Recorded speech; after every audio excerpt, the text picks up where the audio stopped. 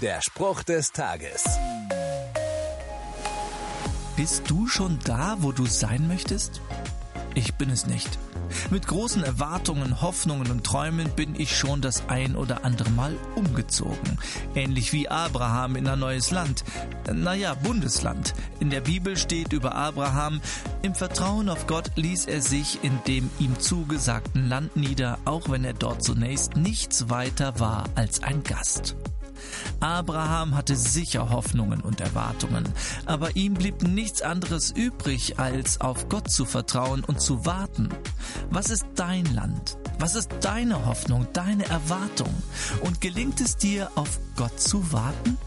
Also mir fällt das oft super schwer.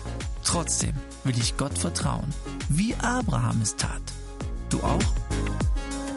Der Spruch des Tages steht in der Bibel. Bibellesen auf bibleserver.com.